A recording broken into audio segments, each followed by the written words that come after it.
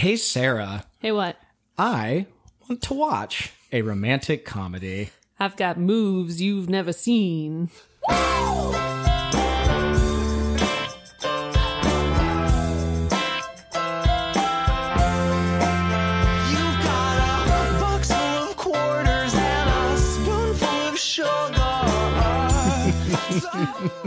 She says that really funny. Like, she doesn't say it like a normal person. Oh, when she's at the baseball game, right? She's holding that tray of beers. And if people didn't know from that opening line, Sarah, what movie are we doing this week? My best friend's wedding. And now I thought when we were starting to watch this movie, or we were talking about it, I just thought, just the moment I wake up, before I put on my makeup, I'll say a little prayer for you. Yes, Dionne Warwick is alive and well in this. Yeah, this is quite a film. I had never seen this. Really? No, I'd never seen it. Man, I've seen it so many times. I liked it. It's great. I really liked it. Oh, yeah. It's great. In Julia Roberts, Best Friend's Wedding, if you've never seen it, Julia Roberts is in it. She commands it. Yeah. And I'm usually not the biggest Julia Roberts fan. Just, I could take her or leave her. She's fantastic. Absolutely smitten by her in this movie. mean, that's the difference in a rom-com between actors and A-list actors. Like, she is really, really good. Oh, yeah. She just brings you into it immediately. And you just her performance is really great. Yeah, and you fall in love with this character that by all means is a pretty scuzzy, a pretty scuzzy person top to bottom. Very unlikable. Very, very much. But by the end, not even by the end, by like scene 2, we're in love with her. Yeah. Against our better judgment. Well, according to IMDb, originally they wanted Sarah Jessica Parker to do it, but she couldn't get out of she was just starting to do Sex and the City. So, and that started in 98. This is 97. So they got Julia Roberts, and then she handpicked Cameron Diaz and Dermot Mulroney. Oh, really? To be her co-stars. Yeah. I don't think this would have been any good with Sarah Jessica Parker. No, and apparently Drew Barrymore tried out for Cameron Diaz's role, which I don't think would play either. And then Julia Roberts was like, no, this should be Cameron Diaz. Yeah, Drew Barrymore probably could have done it, but I think she would have not outshone her, but it would have just been like too much wow factor. Yeah. I don't know. Yeah. I like Drew Barrymore a lot, but I don't think she would be pretty enough for this role in the way that Cameron Diaz is superficially just pretty. You know, I get what it's you like mean. she's supposed to be this young, pretty person. Yeah. Oh, and we didn't say it. Welcome to romcomcom.com. Oh, yeah. Our podcast. As always, I am one of your hosts, Justin, and I am Sarah. And as we said, we're discussing My Best Friend's Wedding. And we're just so excited for it. We couldn't do an intro. Right. It came at a time in my life when I don't think I'd watched a lot of rom-coms, or I hadn't connected with rom-coms before. I don't know. It was just one of those things where I was like, I really like this. And I ended up watching it a lot. And I got the soundtrack. Oh, wow. So I was like listening to the soundtrack a lot. So you're a real big My Best Friend's Wedding fan. Yeah. Like my dad and stepmom had moved to Atlanta. And I think I watched it when I was down there. And I got a lot more free reign down there because my sisters were like 6 and 8 years younger than me. And I was just down there for like 2 weeks in the summer or something. I didn't have a lot to do. So might as well keep watching My Best Friend's Wedding over and over again. And, and my dad was listening to Ray Charles for some reason because we lived in Atlanta, and he was like, he's from Georgia, and Georgia on my mind. My dad sings constantly, and then got that soundtrack, which has a lot of Ray Charles, and it just kept coming back. Here's what's funny, and I'm sure you looked this up about this movie. It is not like crazy well received in some ways. Like IMDb, it's like a 6-ish, Metacritic 50%, Rotten Tomatoes 73. But Google users saying whether they like it or not, it is a whopping 87% like this movie. All right. Oh, and I can see why. Well, Ebert likes it. Does he? Well, he's from Chicago. Well, I mean, if you kind of turn your brain off and enjoy a movie for just what it is, I mean, this isn't winning an Oscar, but it's a fun movie. There's singing. There's a lot of singing. There's a lot of action. In the There's directors, not directors. There's a couple extras on the DVD, and in one of them, the director was talking about the scene we'll get to in the restaurant. But he said, when I originally pitched this to the movie theater, I did my best to not tell them how much this was going to be a musical because they didn't think musicals would sell. And even Julia Roberts is in it saying, everyone in this movie sings but me, and I did everything I could not to sing. Yeah. Because Cameron Diaz has the terrible karaoke scene. Yeah, and he sings on the boat. He sings, "You give your hand to me." Oh, that's right. You say hello. When they're talking about what their song is or how they don't have a song. No, they have a song. He doesn't have a song with Kimmy. Well, that's what I mean. Yeah, with her. Would you like to give him a 1-minute synopsis of what I take as being your favorite movie of all time? That's right. So Julia Roberts plays a woman named Julianne, and Dermot Mulroney plays a guy named Michael. They're best friends from college. They had one hot month in college where they were together, and then she got tired of him. But instead of ditching him like all the guys, they ended up having a confrontation, and then they ended up best friends for the last 15 years or whatever. But he's a sports writer, and he travels around all the time with the baseball team. Sounds like minor league almost. And I guess he's based in Chicago, or somehow he was in Chicago. She's in New York. She's a food critic. It opens with her judging some food at a very fancy restaurant. And I want to know how a 28-year-old can do that. But anyway, then he calls her. This is supposed to be a 1-minute summary, Sarah. Sorry. We'll get into the rest. You've used up about 50 seconds of that. So he calls her, says he's getting married. She flies in 4 days. She flies to Chicago trying to break up the wedding because she decides she likes him. Hilarity and ridiculous situations ensue, and then it ends up that she lets him go. He gets married to this woman, Kimmy, played by Cameron Diaz, and it all resolves. I'm not gonna lie, when you started, I didn't think you were gonna get that into a minute, and you probably just about did with a quick finish, but you did a good job describing the movie. There's a lot of upkeep at the beginning. Yeah, it's definitely front load the way you did it. Yeah, but the fact that she's 28 is just like, a food critic? You're that successful as a food critic, you got to be like 40. Oh yeah, because 45. in the beginning she's in a restaurant with her assistant or editor or something. Yeah, her editor. And they're Rupert like, the Everett. cooks are scared of her. Yeah. Like, it's not just that she is a food critic. Yeah. They are like going bonkers. Yeah, like she's back a there. real deal food critic, like for the New Yorker or some shit. So there yet again is another romantic comedy where one of our leads is a writer. So. And Kimmy, Cameron Diaz's character, is studying to be an architect. Oh my God. Another architect. I have to believe. That's the third one. Oh no, there's got to be something in Hollywood Writers we're and unaware architects. of. Writers and If you're a architects. Hollywood writer and there is some unwritten rule out there for rom-coms, just shoot us an anonymous email and let us know There's why. a weird thing with architects, and accidentally, it seems, there's a weird thing with belly buttons, because this movie has a bare midriff as well. I think that's just a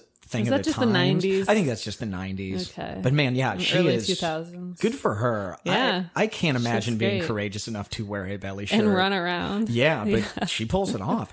Speaking of which, this movie is pretty freaking raunchy. Yeah. I did not They get expect an that F-bomb. going in. It's a PG-13, but they managed to get an F-bomb in. And see, like we were talking about last week with The Ugly Truth and how my big issue Thought was... it was gratuitous. Yeah, well, it was an R that was an R for the sake of that, but they didn't do anything clever with it. Yeah. This was a PG-13 They got a lot in and was fairly clever with it. This is what I wanted Ugly Truth to be in that aspect, you know.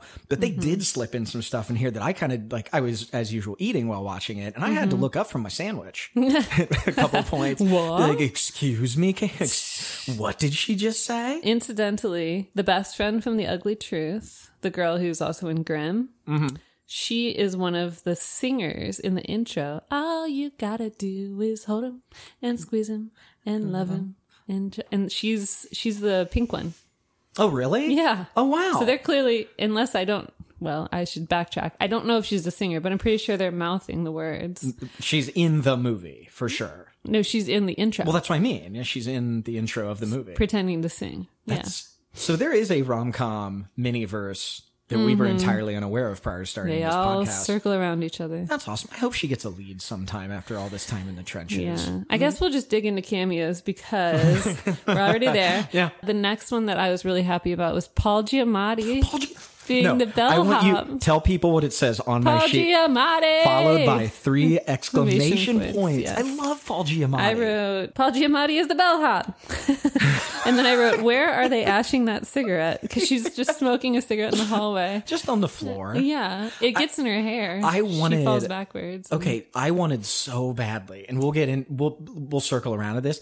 I wanted Paul Giamatti to come back. Oh, and at the end of and when we get to the end of this movie, a good little cameo. We'll talk about the ending and like what they originally did with it and all that. Yeah. I want to circle back to Paul Giamatti. Well, they had a second ending. Did you hear that? I'm aware. Okay. We'll get to that. Okay. No, Paul Giamatti was great. He comes in, he gives her a little bit of advice, and just that simple. This too shall pass. This too shall pass. It wasn't anything over the top. Yeah. I mean, I know it was before Paul Giamatti. And he didn't know what horrible things she had just done. Oh yeah. And or he would have judged her a lot harsher. Well, we don't know what Paul Giamatti's character has seen. He's probably done some bad things. Yeah. Bellhop in he's Chicago. The future second president of the United States. God, and this was before he was big though. So it was before just Sideways. It was just and all a that. role for him. Oh yeah, but this it's fun was to look back and pre-famous Paul Giamatti. I just want him in everything. I know he's great. I His just round little face. I just like him, even in roles where he's not supposed to be likable. I'm just like, oh, Paul American Giamatti. Splendor. And then the other cameo is Cameron Diaz's mom. Oh yeah, is the mom from Dharma and Greg. Dharma and Greg. Yeah. I had to go online to look at that because I kept staring at her, going, I know who she is. She was big back then because Dharma and Greg was on the air at the time. I liked that show a lot. Yeah, it was a great show. Jenna Elfman was funny. Yeah. Stephanie sat next to Greg on a plane one time. Nice. I don't think she talked to him. And he got all serious in Criminal Intent or whatever. I really just stopped at Dharma and Greg. That's good. You probably should. When they kind of peak, you just that's just it. that. Yeah, and really. He probably makes more money now doing this crime drama. Yet things. he's known for Dharma and Greg amongst two people in this room. So I think that's all I've got for cameos. Yeah. I didn't really have any down other than Paul Giamatti. The only one that would kind of count is Dermot Mulroney Dermot Mulroney, that he kind of looks like Sylvester Stallone. I said he kind of looks like Elvis. Yeah, I can see Elvis. He's got kind of that like 50s greasery type thing, but he also has kind of the scar on his. I had a whole thing with scars on faces after that. What do you mean that burned you into like my them? brain when I was 13. No kidding? Oh yeah. Love guys with scars. Joaquin Phoenix has a great scar.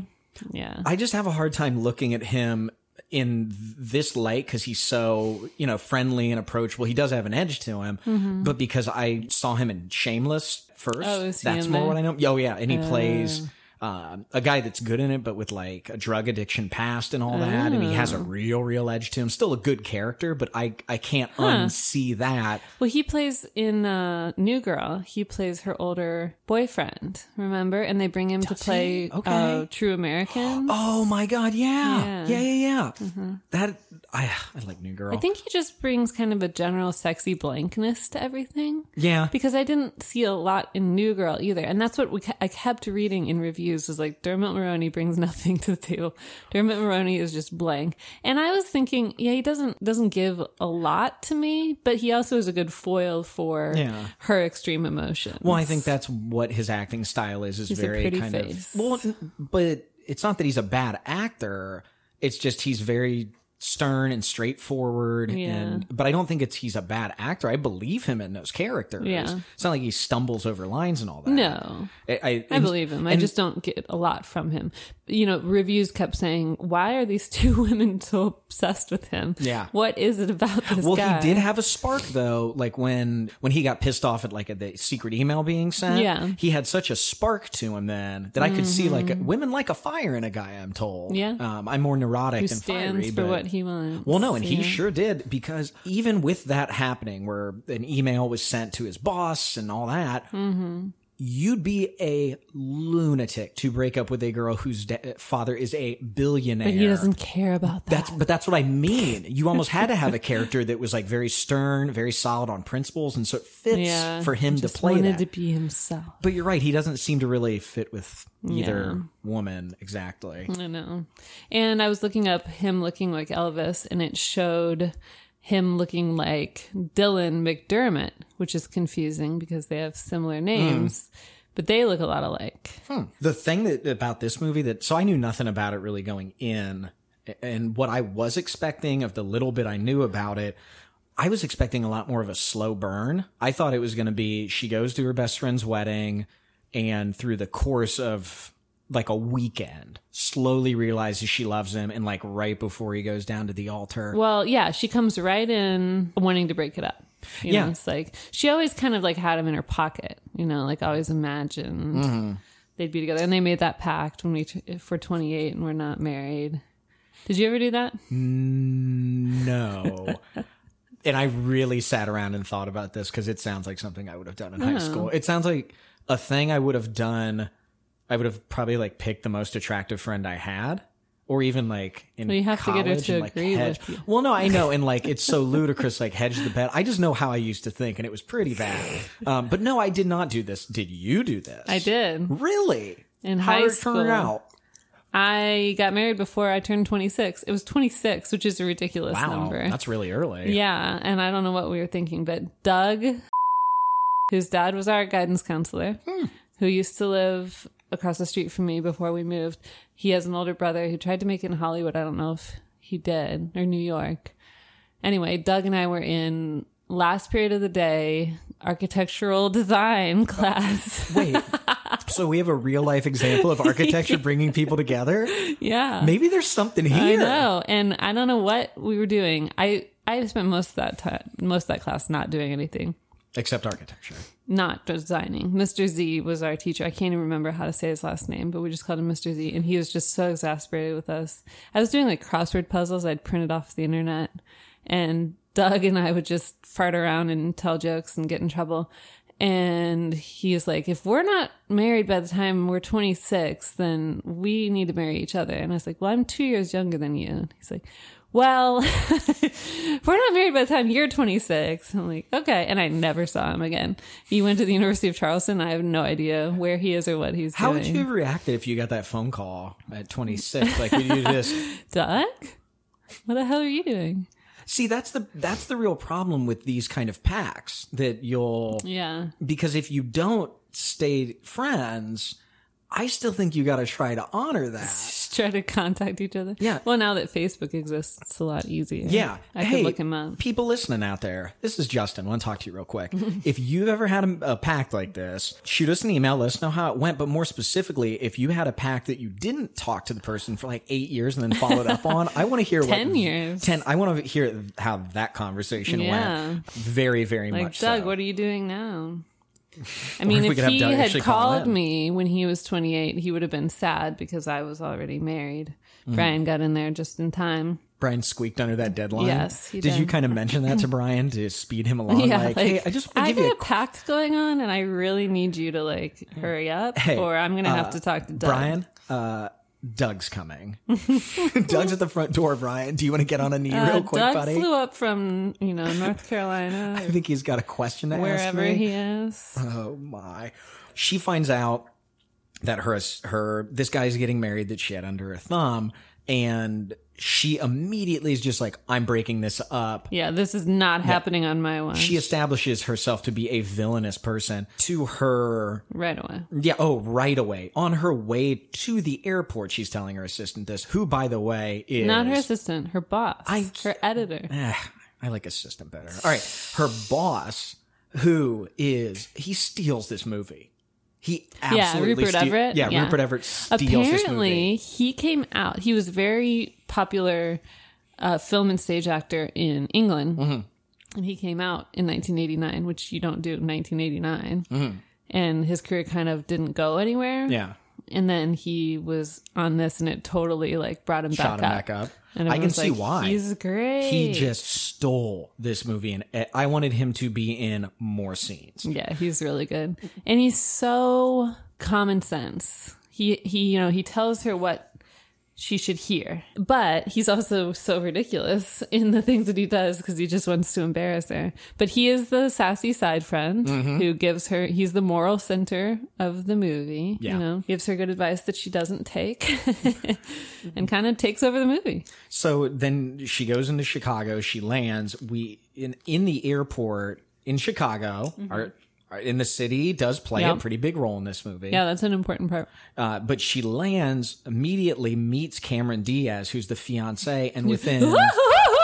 Running through the... Yeah, what's up with so her laughing great. kind of like a turkey? It's but I like great. it. It's over the top. Because she's just so exuberant and bubbly. It's like, you gotta say how you feel all the time. And then she immediately asked her to be not just a bridesmaid, but the maid of honor. Yeah, because her cousins are crazy. I feel kind of bad in that moment, though. I guess I've never had to put a wedding together, but, you know, I've got a lot of friends that I'd have to make some cuts to the who's going to be in the wedding party. Well, she's so young. That when I've gone to younger weddings, they end up being bigger wedding parties than older ones. That's how ours was. What's what I wouldn't know.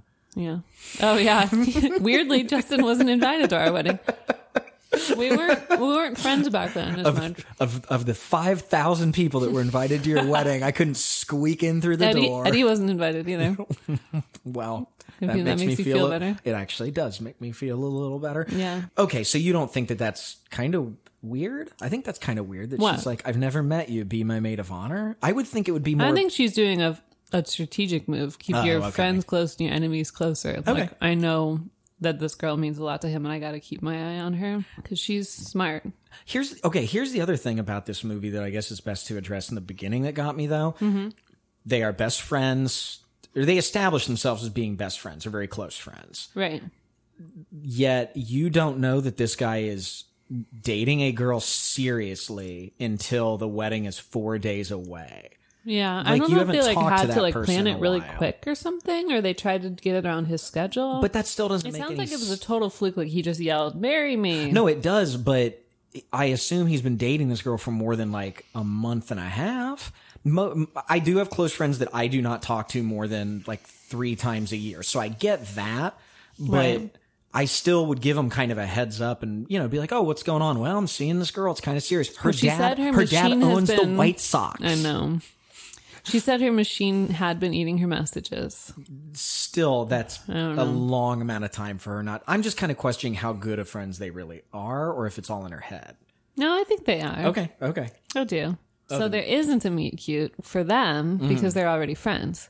So I would say the meet cute's probably when she meets Kimmy in the airport. Yeah, I guess meeting But her is I the think closest this we get. kind of throws the romantic comedy on its head because she is the thing keeping them apart. Yeah. Right. And a romantic comedy is always a couple with something keeping them apart. So she is the catalyst, you know, she's the thing, she's the obstruction. Yeah. Keeping those two apart, which is kind of the rom-com between them. So I would say the meet cute is more she meeting Kimmy, like her adversary kind of. It was a good one. Her coming in screaming and shrieking and all that. His brother, Scotty, his little brother, is incidentally Danny Masterson's brother, who obviously is in trouble for rape and got his, you know, character kicked off the Netflix show, and Netflix got in all this trouble.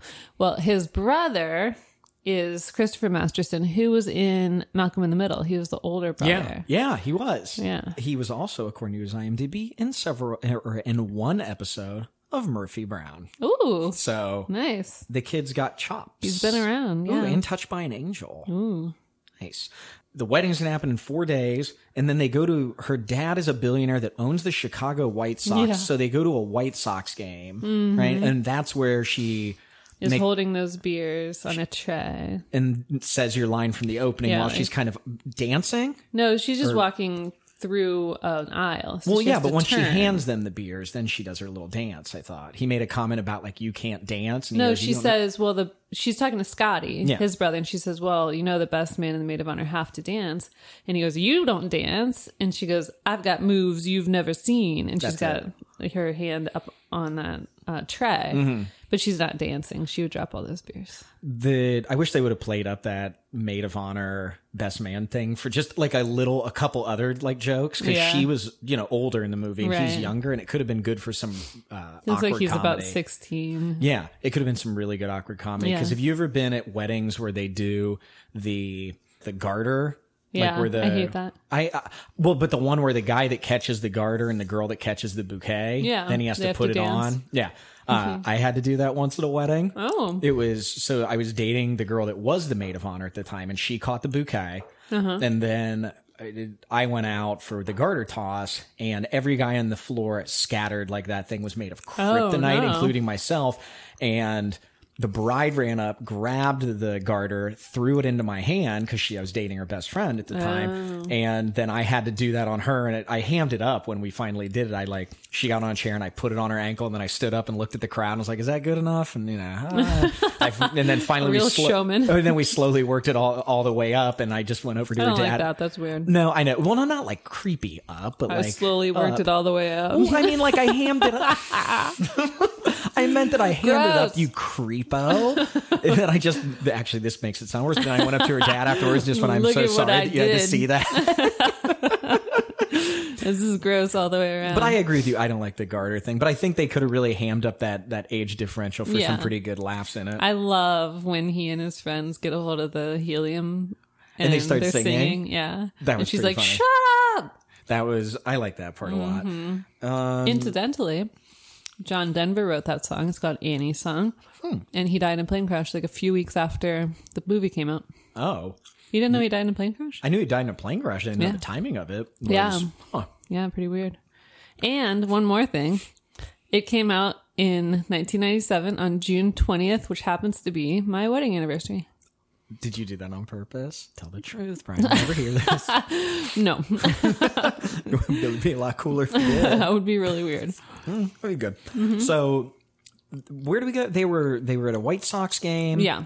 Then Then they went out to karaoke, even though Cameron She Diaz hates karaoke, the but he likes it. Dermot Mulroney, Dylan McDermott, Michael loves karaoke. Yeah. Julia Roberts really puts her on the spot and is like, oh, here, you're singing. And she gets up and it's terrible. Really bad. But to the girl's credit, in the character, she hammers just down. keeps doing yeah, it. And Yeah, then the and crowd people gets really start getting into it. And I just love the look on Julia Roberts' face. Like, what Just like, shit. Man, what the fuck is going on? Back to the drawing board now. I know. But also, if your plan to break them up is her being bad at karaoke, like Yeah. you need to get that Well, whiteboard no, out. it wasn't that she was bad. It was that she was thinking that it would make Cameron Diaz look bad because she would shut it down and be a spoil sport. But she isn't. She's she not at leans into it. Yeah. And shows that she's fun and she can go with the flow, which seems to be important to Michael. Yeah. That she can be flexible Yeah. and fun. And she certainly can. Yeah. I mean, I love Cameron Diaz in this. It's just neat to see that it's not quite peak Diaz by any means, but it's kind of near peak Roberts. But yeah. you're putting together two of these America's sweetheart juggernauts head to head in a way. Yeah. You don't dislike either of them, even though you're supposed to dislike one of them because she's a terrible Right. person. Yeah. So that's the karaoke And scene. she or finishes singing. and he goes, that was terrible. He's like so happy, but also knows that it was terrible. Yeah, see? And even he, I like him. Everybody's just so darn likable in this movie. So likable. It really is. I like that they didn't make her dad into a villain. Yes, because I rich people very are much agree with always that. villains, you know? It's such an easy thing to pander to, yeah. Yeah. And I'm glad they didn't go that way. I like that they didn't really address her dad really too much. Yeah. You know, like it was there. You knew it, but it didn't become a central part of it other than like that the wedding was over the top and that they had access to all this stuff. But yeah, Yeah. you're right. He seemed actually pretty nice and pretty cool through most of it. Yeah, he just wanted to be there for his daughter. And especially when she's leaving, she's 20, she's leaving school and she's going to travel with this, like, he's got to make like 35 grand Yeah. driving around rural parts to cover baseball. Like, Speaking though of that, do you think then he ever made it up to the Cape Cod Leagues? yeah, maybe. I don't know what baseball he's covering. I'm hoping the Cape Cod Leagues because that furthers our thesis that there is a unknown Yeah. romverse. And then she goes back to architecture school and runs into Jessica Biel. Tenley. as She runs her- into Tenley. Yeah, as her classmate. And then my- they become friends. Hey, Hollywood, Justin and Sarah here. Knock, knock, knock on your door. Let's talk about a real good sequel That's here. right. There's a lot of potential here. I think it's time we revisit all these characters. Yeah. Bring him back. Maybe they have a son or it's not been long enough for a son or daughter to get married. Like maybe a cousin. It could be called Summer Wedding. Summer wedding. And it's like, Or my best friend's catch. ooh, that's good too.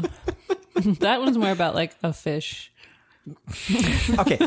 So Hollywood, maybe don't call us quite yet. We're going to hash out some of these rough But details. if they we're get close. old enough, it could be their kids that are getting married. So maybe in like another 10 years. Yeah.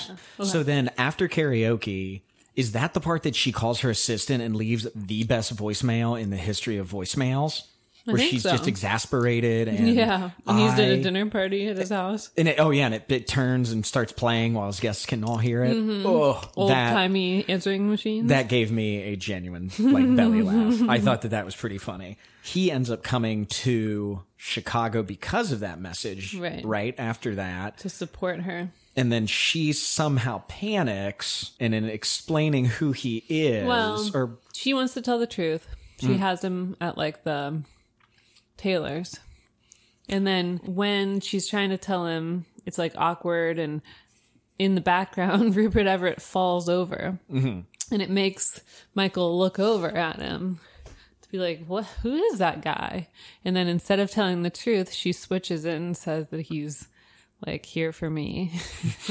And then he's my fiance, not just dating, but fiance. Right. And so that got me thinking, I would love to be in that situation where someone says, oh, it panics. And it's like, oh yeah, we're engaged, because I would do exactly what this guy does. He legs it out and has so much fun making her feel awkward. Yeah. She says downplay it, and then he immediately rushes in and is like, hi, I'm Jules' fiance. Yeah, I don't know who she thought she was dealing with saying downplay it. He is going over the top. And then when they enter the church, of course, Cameron Diaz, when she first meets him, has heard that they're engaged. Well, engaged, pretend she does engagement. That laugh again. Yeah, and she runs up and does this loud turn. So excited. And then that little meeting that they had was fantastic, because she kisses him, he kisses her, she kisses Julia Roberts, he kisses Julia Roberts, and then he just smacks Cameron Diaz right on the ass. They said in one of the behind the scenes things that Cameron Diaz and him genuinely hit it off like as friends over the top. And that the ass smack, the one they used wasn't the first one, but that was ad lib. They did it so many times. He just one time randomly smacked her on the ass, and everyone thought it was so funny. They kept it. They couldn't use the take she did because she started laughing so loud they could not use it. That's how over the top it was. So that's hilarious. I want to see just him and Cameron Diaz hang out more in this movie. Oh, yeah. There's so many characters in this that I like that I just want more of them. They're all very likable. Absolutely. And I thought original to some extent. They weren't your paint by numbers rom-com characters necessarily. Yeah. I mean, they kind of were, but they had enough fun. of a twist to them that they were fun, like the slutty twins. Yeah. They are sisters. Cousins or sisters? They're her cousins, yeah. They are sisters to each other. But they were even pretty funny with what they did. Which, another cameo. The one is Rachel Griffiths, who is Australian. I didn't recognize it because she's blonde in this, but she has dark hair, and she was in 6 Feet Under. Oh, okay. And then she was also in a show called Brothers and Sisters, and she's really good. And I was like, man, I know her, but I had to look it up. And yeah, it's just so funny to see her randomly in this role. Then we get after the crab house scene. Crab house scene. That's my favorite. I think this is one of those scenes that even I knew about not seeing this movie. Yeah, I was aware it's so of it. famous. I think it's made its way into. It's on the soundtrack. Barry the Cuda is the name of the restaurant. Oh, I thought that's funny. Brilliant. It was a real restaurant, and the reason they were allowed to film there was because it was doing so badly that the owners needed money. Oh, and here's the saddest part. It closed before this movie opened. And so I guess people come to Chicago and look for it. If this movie would have come out a handful of months later, it probably would have saved that restaurant. That's sad. I died after this scene at the end. Did you notice at the end, you can't miss it, there's employees that are waving with the crab claws. Oh my God. Well, this whole scene hinges on the fact that the waiter knows how to play this song on the piano. On a random piano that is in a crab house for what reason? Just fun. Yeah, just okay. General merriment. But he starts to sing the song and everyone claps. And then it doesn't get turned up a notch until the waiter's just like, okay, and just starts playing. Well, here's the other question. Did people really know, is Dionne Warwick this beloved? That's a pretty famous song. Okay, because everyone even Scotty, who doesn't know Dionne Warwick, was able to sing it too. I mean, because everybody not just knows this, but they are committed to it. And those the sisters are her cousins or whatever. They are pitch perfect on this. This is... It's great. It's such a great scene. It's very famous. I cannot get enough of this scene. And again, it makes you just absolutely fall in love with those characters. Rupert Everett. And Julia Roberts just going, shit. The only two people who aren't enjoying it are her and Michael. He's just kind of sitting there like, ooh. That was, I mean, really, if you have not seen this scene at Bury the Cudas, stop listening to this podcast right now. And go see it. I'm sure it's on YouTube. Oh, absolutely. It absolutely has to be, because this is the part of the movie that he steals. Just absolutely steals. And again, the crab claws at the end. To just see waiters swaying back and forth, add this like grandeur to it. In crab claws. That also got me thinking, if it's a restaurant where the waiters, I'm just assuming that everything was straight lifted from how the restaurant was when they showed up. Probably. If it's a restaurant that is called Bury the Cuda and the waiters are walking around with fake crab claws on, I'm starting to get an idea why this seafood restaurant probably went under. Because if I'm paying seafood prices in Chicago, I don't want it with jokey waiters. Dine me. It's like wine Joe's me. Crab Shack. Yeah, it's like Joe's Crab Shack, only it probably wasn't even as good as Joe's Crab Shack. Yeah. Hey, we could use a sponsor at Joe's Crab Shack. Hit us up. I like crabs. And they have those funny shirts. Big fans of Joe's Crab Shack here. Maybe we should go get a delicious bucket of oysters or clams or, I don't know, what do they serve at Joe's Crab Shack? I've never been. Crab legs. Crab legs at Joe's Hush Crab puppies. Shack. So everything is gone completely, pardon the turn of phrase, but tits up for her at this point, and she realizes she's in big trouble. So what does she do? Keeps lying. Well, no, at this point she goes to the father's office. Oh, right. She drops Michael at home or something, and then that's why she's around there. I don't know. She ends up in she ends up in the She wheedles her way into Kimmy's dad's office and writes an email claiming to be Kimmy's dad to Michael's editor. Because for some reason he was real cool with her just using his computer and the email being signed into and all that. Yeah, basically sending it to Michael's editor saying, hey, you'd be doing me a big favor if you fired him because, that's what my daughter kind of wants. And then she clicks save email instead of... She doesn't send it. There are two options: save for later and delete. I don't know why those are the two options. Was email really that different in the mid-90s? It's like the way she wrote the email was like his full name, comma, editor, comma, sports magazine. Wait, it said sports magazine? Yes, it said sports magazine. I'm like, is that his full email address? What is this program? Okay. So she saves the email, and then as the guy, she's walking out the door because she feels guilty. So that's why she doesn't she walks send out the door, and then the father turns to his secretary when she's out of earshot and tells her, "Hey, I've saved some. I wrote some emails over lunch. Can you make sure you send those out this afternoon?" Which I'm not sure is that a thing secretaries did. Okay, because they check them first. Okay, then that's fine. You have to check for typos. Okay, I wanted to make fun of that, but I guess that's right. No, it gets sent along with his other emails. Well, and presumably business was properly handled. I'm assuming the Chicago White Sox novelty cups were ordered correctly. Yes. I bet that's what most of the emails regarded. Stock price is totally dependent on novelty. Absolutely. The Chicago White Sox are totally a publicly traded company. That's right. I feel bad for the White Sox. Sometimes I was a real big Frank Thomas fan when I was little, and I know everybody loses it over the Cubs. Yeah. And it's like, well, the White Sox are there. There's a big following, though. I think they deserve to be. I think the Cubs are more nationally but in the Chicago. Cubs, but in Chicago, it's pretty split. Oh, good. Then that makes me feel better. Yeah. So this gets sent, and then she goes to the hotel room to tell him she loves him, right? Yeah. And then that's where where. She go? And then isn't it like she gets turned down? Or no, he starts talking about how much he loves her, and then she realizes she's screwed, and that's why she goes. No, wait. We forgot a very important scene. What scene? After the crab house scene, then he is kind of like feeling jealous. And so they drive Rupert Everett to the airport, gets in the car, and he tells her, like, he did feel jealousy. Can we just spend the day this afternoon together alone? And then they go on the Chicago boat tour. I thought the boat tour was later. Okay. That's right after. Okay. That's right after they drop him off at the airport. Okay. Because it's afternoon. Okay. I love that scene. And when we were in Chicago, we didn't go. Oh, the boat tours are awesome there. We were in Chicago last year with Justin and Stephanie, and we didn't go. But she would go. And we stayed at the Drake, which is where they stay. Oh, is it? Yeah, they're the Drake. Oh, I didn't notice that. Yeah. That's awesome. She would go on these boat tours with anyone that came in town because she didn't feel right being a person in Chicago going on the Chicago boat That's tour. funny. So she would say, I would drag people to go on it. I think she's easily done it 10 times. Wow. Because she says it's different every time. You get a different That's tour really guide cool. and all that.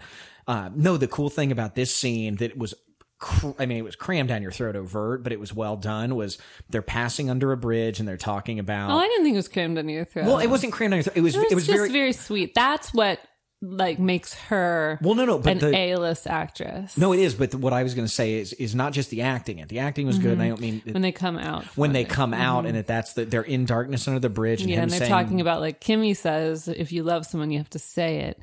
You just say it right then, before the moment, and then she says passes you by, and then they both stare at each other, and then they're in darkness. At that they're point. under the bridge at this point, and then and the tension they you could come. cut with Yeah, a you can. butter They're just knife. staring at each other, and then they come out the other side, and the sun is shining, and the moment passes, and it kills me. But I think that's why they don't belong together. What do you mean that neither of them took that opportunity? Because they can't. They were both they too need a chicken. Kimmy. They need a Kimmy to keep them both emotionally honest. Yeah. Because neither of them could say it. Yeah. You Well, and know? then that she's so kind of into herself, and even at one point, her editor says, "Do you actually want him and love him, or do you or is do you this just a game?" Yeah, and I think I He kind says- of think it was a game. Oh, absolutely. I don't think she there was- doesn't want to lose. Yeah, Do you really love him, or is this just about winning?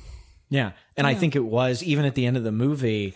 I did walk away feeling like, no, I think this was just she did love him in a way, but also it was much like if they would have ultimately It was gotten about together, I the think fact that he was her Michael.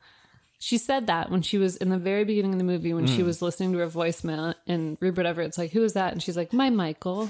It's like, that's her. She has ownership over him, and then he's doing something else. And it's like, what the hell? Like, every time I check in with you every 3 months, you're fine. And now all of a sudden you're getting married in 4 days. Yeah. Like, she always has felt so secure in the fact that he is hers. and that she nothing can will change. Yeah. And she doesn't have to do anything about it. He'll always love her. Well, and again, her just being a selfish, terrible person is I love right there. when she first gets to Chicago and she and Kimmy go upstairs in the elevator, and then Kimmy pushes the stop button, and she's like, "I was really nervous about meeting you, but then, I realized you win." And she's like, "What?" And she's freaking out because she's in the confined space. And she's like, "You win. I'll never be able to live up to you, but he's got you on a pedestal and me in his arms." Yeah. Which I was like, yeah, she's got a point. She's a funny little crazy person, but she's right. Yeah. She's probably the most honest and emotionally secure one of all of them. Who, Kimmy, you mean? Yeah. Yeah. The whole movie, I was looking for a reason to dislike Kimmy, and you couldn't find it. No. Even when... So there's a scene where Julia Roberts, where she tries to gets Kimmy to ask him to work for her dad, and basically says like, "Oh, I don't like you being on the road," and all that, thinking it'll drive a wedge between them. And it kind of starts to, and then Cameron Diaz and him like handle it perfectly. As a friend, if you saw two people getting married that had that kind of connection, where it'd be like, I have said something that deeply bothers you, and then it was handled in that kind of manner where we were both very honest. We both handled it. We came very quickly to a amends that we were both comfortable with. You genuinely love someone as a friend, you should be incredibly happy for them. Yeah. So, Not trying to break them up. yeah. So I think what we have really established in the last probably 5 minutes of this is Julia Roberts. Come on, man. So But you still love then her. So then she doesn't know if that email has been sent or not, but she's a mess about it. She's freaking out. She's trying to get back into the building where Kimmy's dad works. And I'm not sure whether she's trying to get back in there to send the email or to take the email back. No, I think to take the email back, I think. Okay. Yeah. I think But she finds regretted out it. then, because Michael gets a fax in her presence, she finds out that It went through. it went through, and he got an fax from his boss saying, like, this is the kind of family you're marrying into. And he freaks out, and she's sitting in the hallway freaking out because she's like, I am a bad person and I do bad things to honest people. And that's when Paul Giamatti comes up and is trying to give her advice. But she keeps going. It's like she doesn't admit that she did that. The next day, if you notice, her clothing goes darker as the days go on. Oh, it does? Yeah. So the next day, she's wearing her darkest outfit. Yeah. She's wearing a black pants and a dark green crop top long sleeved shirt, which is a bold choice. But she pulls it off. But she looks like a villain. Yeah. It's like she's never been more villainous looking, and everyone else is wearing pastel and wearing fancy stuff because it's the brunch before the wedding. Yeah. The wedding's at like 6:00 in the evening. And she's like, she's gone to the dark side. She hasn't given up. Yeah, absolutely not. And that's when she gets her craziest. Oh, and she gets her craziest. So the night before, when he got the fax or whatever, he broke the wedding off, yet still goes to the brunch. Yeah, neither of them tell anyone. And then Kimmy, though, to her defense, when she's approached, says like, well, why haven't you told your family that this is broken off? She's like, because I just keep hoping something's going to change or some kind of like stroke of magic. And that, again, I think that's decent writing. That's probably what would really happen. Yeah. You just try and power through it and hope that it goes because you think it works. Yeah. And then hope he changes his she mind. ends up seeing Julia Roberts and he kiss, right? Because Julia Roberts tries to... She admits to him that she loves him. She's like, choose me, marry me, love me. She's like, I know that's 3 things, but... And then she kisses him. And then Kimmy comes in from the side and sees them in the gazebo kissing. And she takes off. And then he takes off after her. And then Julia Roberts takes off after him. I love that scene. They run across this big, wide open field. And all the people at brunch are watching them. They're like, oh, that's the bride. And that's the maid of honor. And everyone's looking at her and she's like, she's from New York. And then she gets in a bread truck to chase Yeah, him down. to chase him down. A caterer's bread truck. Calling her editor, too. I thought that was such a good conversation where it was... Who's chasing you? Yeah, who's chasing you? No one. Like you said, he gives her the best advice throughout this entire movie that she needs to hear. Yeah. And I think that's something we all need to hear in our lives at some point. Hey, man, who's chasing you? But you know what's really unrealistic? That Chicago traffic wouldn't be a freaking nightmare. Oh, that they wouldn't be at a standstill impossible instantly? to get anywhere in Chicago all the time. Oh, yeah, no, they'd The be at fact a that they've standstill. been back and forth to the airport twice during this 2-day period, that would take like an entire afternoon. That would take 4 hours. So that's the one thing in this movie that you find unrealistic is Chicago traffic. Chicago traffic is a freaking nightmare. Okay, yeah, I'll buy that. It is pretty terrible when I've been there. Other things I want to mention. Another horrible bridesmaid's dress. Yes. Really, really bad. This does not pass the Bechdel test at all whatsoever. Bechdel test is a movie can pass the test if they have 2 female characters talking to each other about something other than a man, even in one conversation, and it never I think does. you might be right. Yeah, there's What- nothing even close. What? It's always about him. But Michael. But what about the... No, I think you're right. Yeah. Does not pass that. Oh, no. Quick instances of physical comedy. She falls off the bed when he tells her he's getting married. Number 2, they're stuck in the elevator together and she's freaking out and pacing back and forth. Number 3, she's leaning against the door smoking and he opens the door and she falls back into the door. Number 4, they're all running after each other. That was a good one, yeah. Yeah, that's very good. I think that's it. No, one of my favorite instances of physical comedy. She walks in... So she ends up chasing him to like the train station. They talk. yeah. She admits that she sent the fax. For some reason, he still is friends with her after that, which I think is a pretty big leap. Then when they walk Well, he back, calls her fungus. well, yeah, but that was still for like, oh, you almost broke off my wedding to a girl I love whose father is a billionaire and who like everyone I know is here He thinks for a it wedding. is broken. So either way, my favorite instance of physical comedy is then she goes back to try and make things right with Kimmy or whatever. She figures out that she's in the bathroom stall at the not White Sox field. No, after that, but she goes to the White Sox field. She tells her, she kind of settles everything and sets right. No, when she goes back to the house and one of the twins has tried to lick the ice statue of David they got. She tried to lick David's penis and got her tongue stuck to it like in Christmas Story. Yeah. And so you see this girl in the So background no one is paying attention to flailing the fact that they can't find the bride and groom.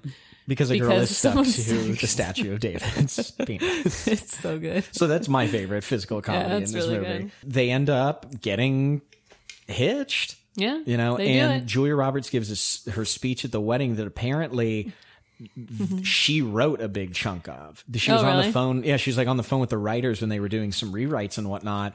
And they said she just was kind of ad-libbing, and they were furiously scribbling down everything she would say. So they said she ended up writing a big chunk of that speech. And then the ending, I really liked the ending of this, what they went with. So you end up seeing her editor calls her and just starts going, oh, you're sitting there in your pastel dress and probably drumming your fingers on the white linen table, barely touching your drink, like that type of thing. And well, I didn't tell you my dress was pastel or purple or whatever. Lavender. And she starts walking around with this big cell phone and sees him. Giant flip phone. And then finally sees him, and he's on his cell phone, is just randomly at a table with some people that probably don't know who the hell he is. And just hamming it up. And what does he say? Something about like, I've got to go now. It's all just, it's the smoothest. So British. Oh, and I loved it. Yeah. And I was so scared. Why? No. Because I was so sure in how they did that scene up until the last bit that he spoke to her. I was so sure that he was going to be like, I never told you I was gay. You just assumed it. I'm in love with you. I thought that was going to be the turn, and I dreaded it. But then he was like, which they didn't go with. He ended up saying something to the effect of, there may not, or no, we love each other and friends or whatever, but there may not be sex. And then he makes like a scary face or something, like, ugh, like I'm grossed out by that. And but they kept him as just like a really good friend. I thought it was a really honest, clean way to end it. Yeah, but where it ended up not being a romantic comedy for that character about a relationship, it ended up being a romantic comedy about her kind of understanding what love is to her, and being able to let it go. And I thought that was kind of a cool turn on the genre, rather than just make it like they very easily, the original ending from what I read was a random guy comes up to her while she's sitting outside the John gazebo. Corbett. And it tanked with audiences. And nobody liked it. Because that ruins the whole point like of the movie. The end of 500 Days of Summer. Yeah, okay. You don't need that shit. Yeah, you don't, because then it undermines the character's growth. Yep. No, I agree with you 100%. Yep. So, and I love John Corbett. He's the lead in My Big Fat Greek Wedding.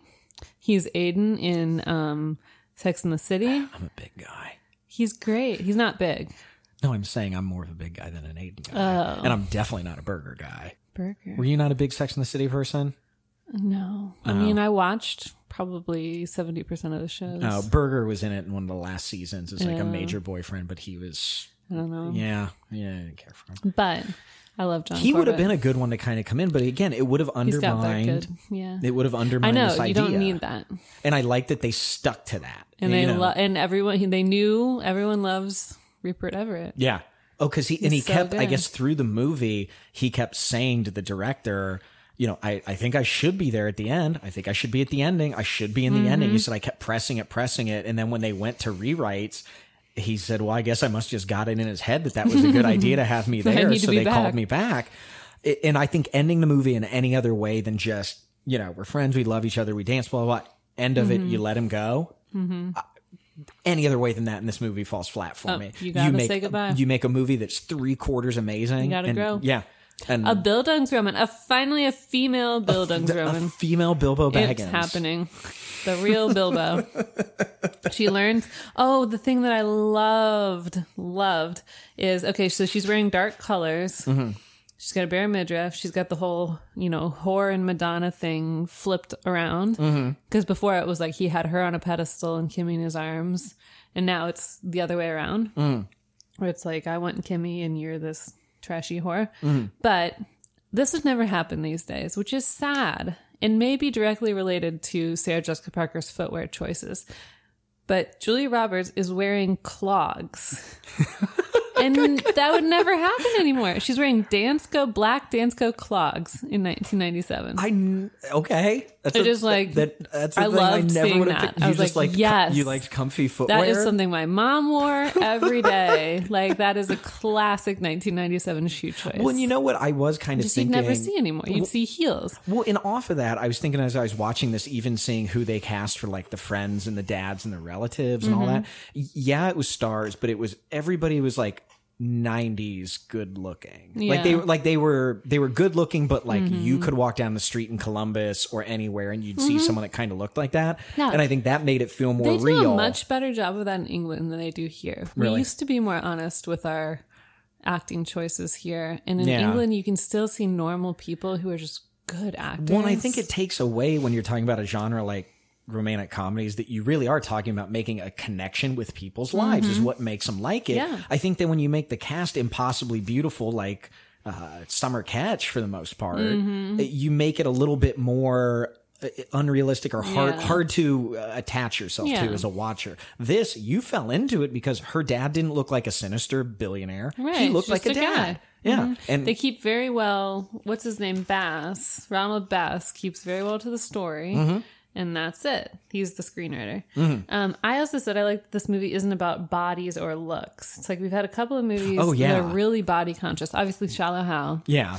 You can't avoid that. But then Ugly Truth, it's all about like women being sexy and women dressing a certain way. And you have to get the man. And this was just about the people and the relationships. You know? You're right. I didn't even think of it that way, but maybe that's why we like the characters so much, is they just had to play to. They're people. Yeah, they were just people. Yeah, it's an interesting rom-com because the two main characters have known each other a really long time, which doesn't usually happen.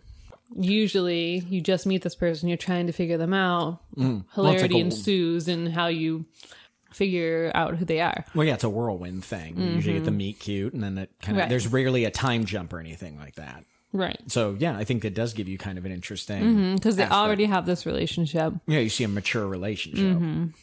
And so much more about her trying to keep them apart. You know. So, in a way, you could look at this movie as being, we could have A rom-com where she is not the lead. That's exactly it. I was going to say, in reality, we're just seeing the lens is in a different position. It could very easily be on just the two of them and the wicked woman She's the keeping them villain. apart. Yeah. That, I mean, it really is kind of an interesting way to flip through the looking glass type deal right. of this. And I think that's why it works and probably why it stands the test of time with people. Now, as we said, on most of the ratings websites, critics don't love it, but people loved it.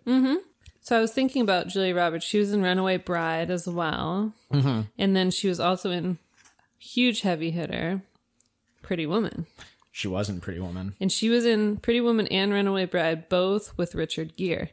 So we really need to get into Richard Gere soon. Because he's in some good rom-coms. Okay.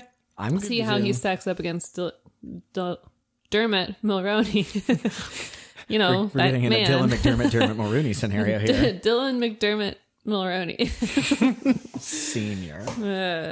No, I'd be game to do that. Yeah. Is that what you want to do for the next one, or? I don't know. Do we want to go that hard? I mean, The thing is, June is wedding season. So maybe in June we need to focus on only wedding movies. Okay. Let's plan in June to do wedding movies. Okay. And then... Well, And then we can watch my wedding video. Do you have a wedding video? Yeah, and I've never seen it. I would actually really like to watch that. I've never seen it. So, have I told you we have a Lately friend, that I love Eddie? you. I've watched Eddie's, not wedding video, but Eddie's proposal video. Oh, You've heard of this, right? I think so. And it's bonkers. It's awesome, but it is like, even his wife laughs at it because it is like, it's so sweet, but it's so funny. It starts with him he made his own music video, and it starts with him doing shirtless push-ups, and then just dead serious. And it's cut to an Eminem music video, and then it'll flash to the music video, and then he'll literally run across the screen, and then back to the music video. Then cut to him doing push-ups. So it was like to throw her off. So she thought he was just doing some goofy video project. And I guess he was showing her, and she's just rolling her eyes. And then it gets into like the really sweet part. But if you know Eddie, our friend Eddie, it would not surprise you that he had a video. It was like, hey, here's your proposal video. He loves shirtless in it. videography. He loves being shirtless, and he loves feats of strength and or speed. And so to roll them all into one, I mean, it really does make sense in that context. So then for this movie, I am curious, Sarah, to hear if you had to give it a rating as a rom-com from 1 to 10. Gosh. with 10 being like, the perfect rom-com. To me, it's like 9.5. Like, it's pretty high up there. The only reason it doesn't get to 10 is because it's flipped around so that she's not the lead. Yeah. Love interest. Yeah. I would probably give it an 8, maybe like an 8.5 for the same reason. Yeah. That it has a lot of the elements of a rom-com. So good. And so much zaniness that just works. Oh, it absolutely does. But none of it's annoying or boring. There's not a lull. No, and the reason that I'd rank it so high that we've mentioned is that it's so easy to connect with it. And you feel like you know these characters. You feel like you can see, even if you haven't done these things. I know, she's a villain, and yet she's in the bread truck and she yells, "Getting what you deserve isn't fair." She's like driving maniacally. So you would definitely tell people, if they have not seen this movie, it is worth taking your time and sitting down. Oh, yeah. I would also agree with that. I would agree with that. It's a great, so much. Great use of your time. I think so. Is there anything else you care to share with people? I mean, this is one of your big movies. I so. almost yelled, "You're never going to be Jell-O," because that's good. That was a good scene. She's like, "You're creme brulee. You can never be Jell-O." And she's like, "I could be Jell-O." She's like, "You're never going to be Jell-O." You're never going to be Jell-O. Oh my God. They are so good together. I know. That's a good movie. It's great. So then what movie are we done with this one then? Yeah. Well, what movie do you think we should do next? Do you want to go see Yes, I Feel Pretty. Do you want to do I Feel Pretty? And it'll be in the Dollar Theater in the next week or so, probably. Who cares? I just want to see it. I'll pay full price. Okay. We're going to do a romcomcom.com in theaters. Live. Well, not live. But after but we'll probably see it and then immediately. immediately dive in. So everybody, we're going to do Amy Schumer's new one, I Feel Pretty, which I'm excited to see Shallow Hal from a female perspective. Mm-hmm. I mean, to some extent, that's what I picture it kind of being. Well, all right. If you want to get a hold of us and send us any opinions on this movie, or I think we had a couple requests in there for people to email us if you've tried breaking up a wedding even, or anything like that, or just anything related to this movie that we think would be funny. Or if you're an executive and you liked our pitch for a sequel, just you can get to us at romcomcom.com at gmail.com, or on Twitter or on Instagram at romcomcom.com as well. So contact us there. And also, I want to thank This Is My Suitcase for our opening and closing theme. You can find them online wherever you find music, on all of their excellent side projects as well. And next week, plan on hearing us talk about I Feel Pretty. Oh, so pretty. And to everyone out there, I just want to let them know that while I'm combing my hair now and wondering what dress to wear now, I'll say a little prayer for you. I run for the bus, dear. While riding, I think of us, dear. I'm not even on the melody. While riding, I think of us, dear.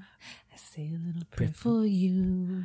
Forever and ever to stay in my heart. And I will love you forever and ever. We never will part. Oh, how I love you together forever. That's how it must be. To live without you would only mean heartbreak for me.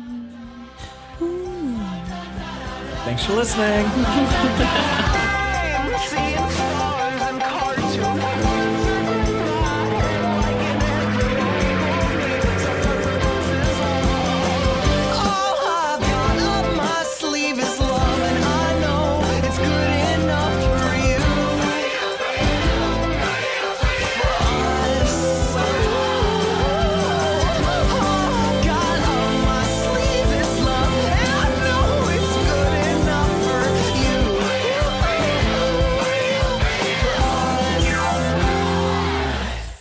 Are you telling the truth?